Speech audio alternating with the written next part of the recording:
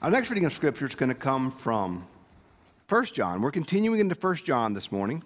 We're going to be in 1 John chapter 2. We're going to be reading verses 18 through 29. 1 John chapter 2, verses 18 through 29. Having a little bit better luck turning to the page this morning than I did last Sunday at our drive-in church whenever Tim had to ride into the rescue and hold my Bible for me. So that went much better today, Tim, much better. Reading from 1 John chapter 2, verses 18 through 29. Children, it is the last hour. As you have heard that Antichrist is coming, so now many Antichrists have come. From this we know that it is the last hour. They went out from us, but they did not belong to us. If they had belonged to us, they would have remained with us. But by going out, they made it plain that none of them belongs to us. But you have been anointed by the Holy One, and all of you have knowledge. I write to you not because you do not know the truth, but because you know it. And you know that no lie comes from the truth. Who is the liar but the one who denies that Jesus is the Christ? That is the Antichrist, the one who denies the Father and the Son. No one who denies the Son has the Father. Everyone who confesses the Son has the Father also. Let what you heard from the beginning abide in you. If what you heard from the beginning abides in you, then you will abide in the Son and in the Father. And that is what he has promised us, eternal life. I write these things to you concerning those who would deceive you. As for you, the anointing that you receive from him abides in you, and so you do not need anyone to teach you. But as his anointing teaches you about things that is true and not a lie, just as he has taught you, abide in him. And now, little children, abide in him, so that when he is revealed, we may have confidence and not be put to shame before his coming. If you know that he is righteous, you may be sure that everyone who does right has been born of him. This is the word of God for the people of God. Thanks be to God. So, it's been an interesting year, hasn't it? Nothing big at all has happened this year. It's just been pretty kind of ordinary, kind of humdrum. Really nothing particularly memorable has happened this year, I would say. I was watching a video recently of a woman going back in time and telling her May self went back in time and told her January self of all that was going to happen. And then she had a part 2 where her June self went back in time and told her May self what was going to happen. We've had murder hornets, y'all. That's not a real thing. I'm not convinced murder hornets actually exist. I think that's just a buzz.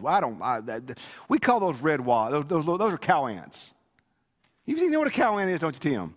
Yeah, everybody knows what a cow. We've had murder hornets in Mississippi forever. It's called cow ants. Besides, I'm from Bogota. I ain't scared of no hornets. They don't frighten me in the least. Murder hornets. Now we're in hurricane season. It's like I saw a little meme on Facebook. It said, "Welcome to Jumanji Level 6 hurricane season." I mean, what else can happen this year, huh? It has been quite the year. The Neshoba County Fair has been canceled. I told somebody recently, I'm not saying the end's coming, but they canceled the fair. You might want to make sure you're right with Jesus, is all I'm telling you. So I've never been one who's been particularly focused on the second coming. That's not a thing that I've really spent a lot of time of my ministry thinking about or chewing on or really reading much about. I know a little bit about it, but it's not an area that I'm particularly smart about or know a whole lot about. There's a lot of preachers who are more conversant in it than I am. I've always kind of subscribed to Wesley's opinion of the second coming. It's going to happen. Yep, that's how he felt. It's going to happen. The Great Assize was a sermon that he wrote talking about the second coming. Today's text doesn't talk about the second coming per se, but it does talk about a character that we think a lot of when we think about the second coming. And that's the Antichrist. We see in this passage here John referencing the Antichrist. And he talks about Antichrist. And that's where we're gonna go in just one second. But we see this, and you see how in the text here, John references that the one who is the Antichrist, the one who is opposed to Jesus, and that evil lives and exists through him. And so I think we sometimes lose the language of how to speak about evil, and how to speak about sin, and how to speak about what is wrong sometimes. We have sometimes we made everything almost too clinical. There is sin in the world. There is sin within me, sin within you. We live in a fallen and sinful world.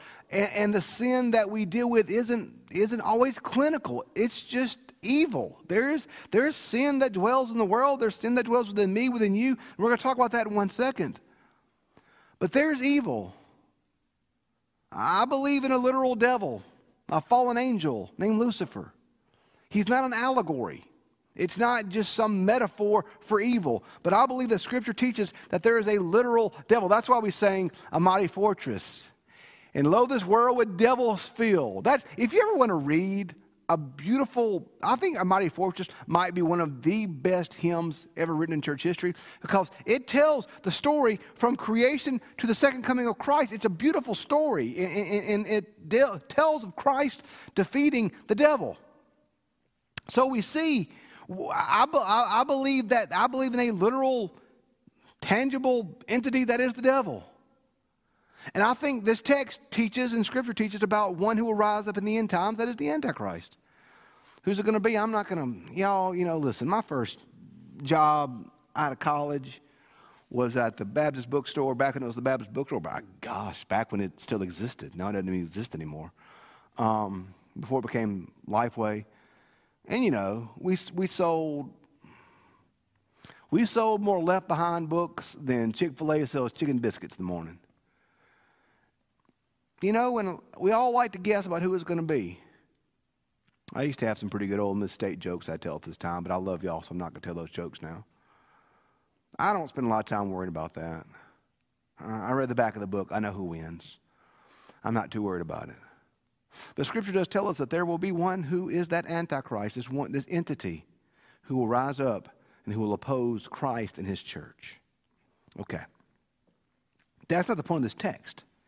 In fact, I really like what John here does, because John kind of turns that concept of the Antichrist kind of on its head. He says, okay, here's the thing. Let's not worry so much about this one big bad, one big bad boss guy. Let's look at this.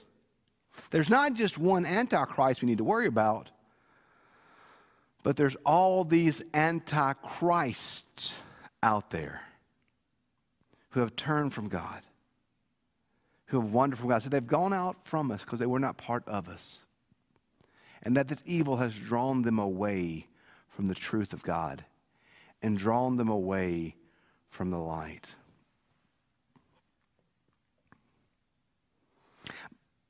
My fear, honestly, y'all, is not the one big bad guy. I mean, I worry about that. Sure I do. But my fear, honestly, is the evil that lurks within all of us. This evil that it talks about here, who draws us away. And we turn to evil. We give into the darkness that lay within. We're fallen. We're the sons and daughters of Adam and Eve, and we're drawn to the sin like a moth to a flame. I've never been a big fan of the old phrase, the devil made me do it. Because if the devil made me do it, guess whose fault it's not? Mine. That's simply not the case. Scripture tells me that I'm responsible for my own sin, and I'm responsible for my own choosing. So my fear, y'all, in this moment in the world, my fear for this moment in our churches, in our families, in our lives is not this one big, bad, evil, awful Antichrist rising up. But my fear is that evil that we're all tempted to. That evil that always lurks beneath the surface. The Bible says the devil's like a roaring lion seeking whom he may destroy. He's looking, he's prowling, he's on the look for weakness. And we're all running pretty hot right now, aren't we? This moment is bubbling up within our souls. And it's so easy for me to turn inward and to let the evil fester within me. I think that's what the devil wants. I think the devil wants us all to turn inward and to let the evil just burn hot. Let sin burn hot. Let rage burn hot. Let contempt burn hot. Let all these things burn hot. And these things will make our heart dark, make our love run cold, and will drag us away from God. Drag us away from loving the world and loving each other, from loving our neighbors. We love ourselves as Christ commanded us to do. My fear, y'all, is not just that one big, bad, evil Antichrist. But my fear here is what John talked about, these antichrists, these who were part of us but left us. My fear is that that evil that's always breathing on our neck, the temptation, the lust, the pride, the hatred, the envy, the wrath, the malice, the contempt, the self-centeredness. All these things that this world is a bubbling cauldron of right now, calling us to walk away from the truth, to walk away from God, to walk away from that which is right, and walk into darkness, walk into hatred, walk into contempt. And it doesn't start off bad, y'all. I don't worry about most of my church folk going out robbing a bank right now. I don't worry about most of my church folk going out and committing murder. Sin never starts off big. It starts out small and little. And honestly, almost innocent, doesn't it? Those little white lies that no one notices. Those little things that nobody's paying attention to.